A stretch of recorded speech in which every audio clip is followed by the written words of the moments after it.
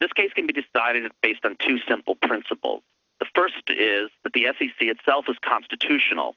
All the parties in the case agree on that first principle. The second principle is that the SEC has complete legal control over the board. And thus, because the SEC itself is constitutional and the SEC fully controls the board, the SEC board structure and the Sarbanes-Oxley Act are constitutional. At the heart of the case is the following critical reality. The board is not some kind of independent agency. It is not autonomous. It's not some kind of rogue, freewheeling entity. Exactly the opposite is the case, in fact. Congress gave the SEC an arsenal of powers over the board and made crystal clear that the SEC is in complete command of the board and of the SEC-board relationship. For example, the SEC appoints the board members. Can the board adopt any kind of a rule without the SEC approval? Absolutely not. Can the board impose any kind of sanction if the SEC objects? Absolutely not. Can the board even determine its own budget?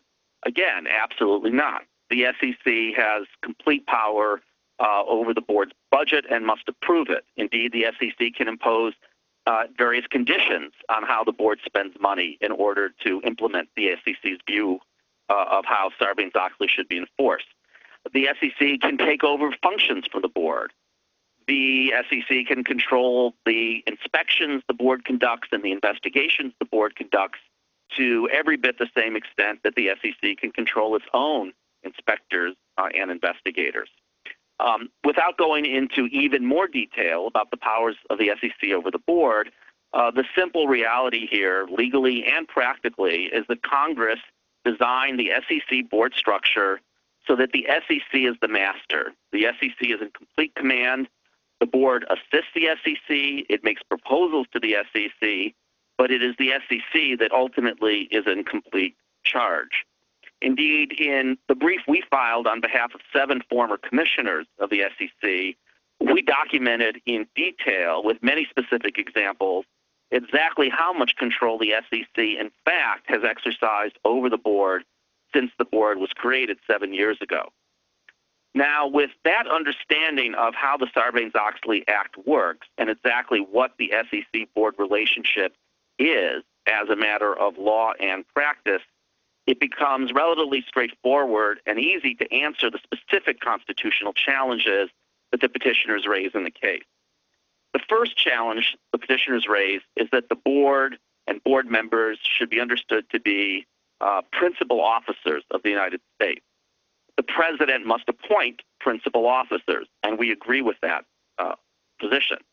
But the petitioner's claim is that the board is essentially like a cabinet department, say the Treasury, or like an agency such as the SEC itself. But that argument fails for exactly the reasons I've just laid out. Precisely because the SEC is the master here, because the SEC controls the board, because the board can take no actions that have any legal effect without the SEC's approval, the board is simply not an entity like a cabinet department such as the Treasury, and the board is not an independent agency.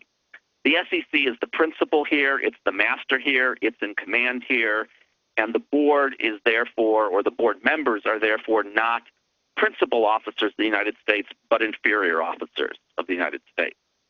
The second argument that the petitioners make is that even if board members are inferior officers, there's something unconstitutional about the statutory structure.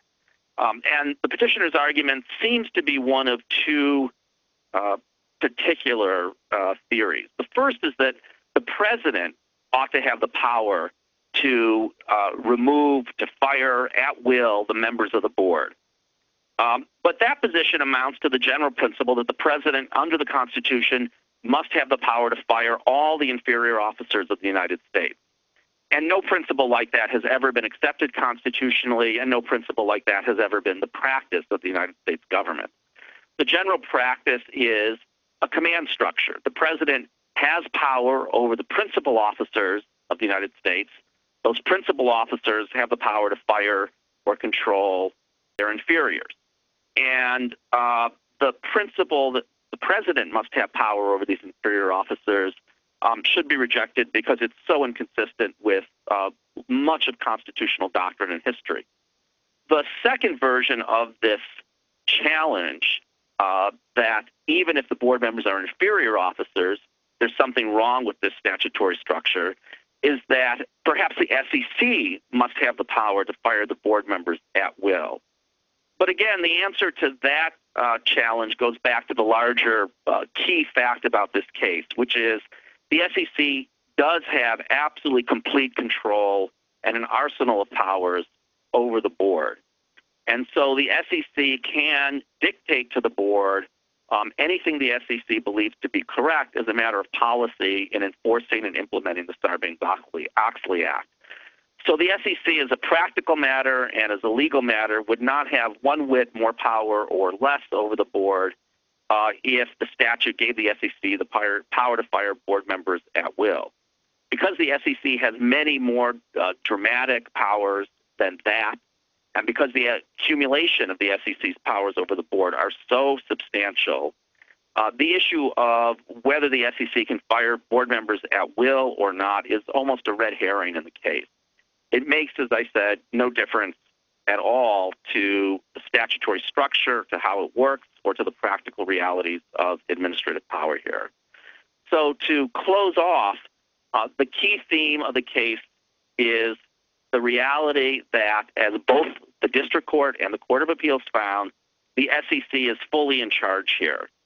The whole system of financial regulation makes use of many relationships like that between the SEC and the board, and all of this system was designed by Congress to put the SEC at the top of the system to ensure coherent, unified regulation of the financial market. This particular board is no different than some of those earlier structures, and it's constitutional precisely because it is the SEC that ultimately has all of the legal power and all of the legal authority here. The board assists the SEC, but that's the role the board plays. For those reasons, the court should uphold the statute.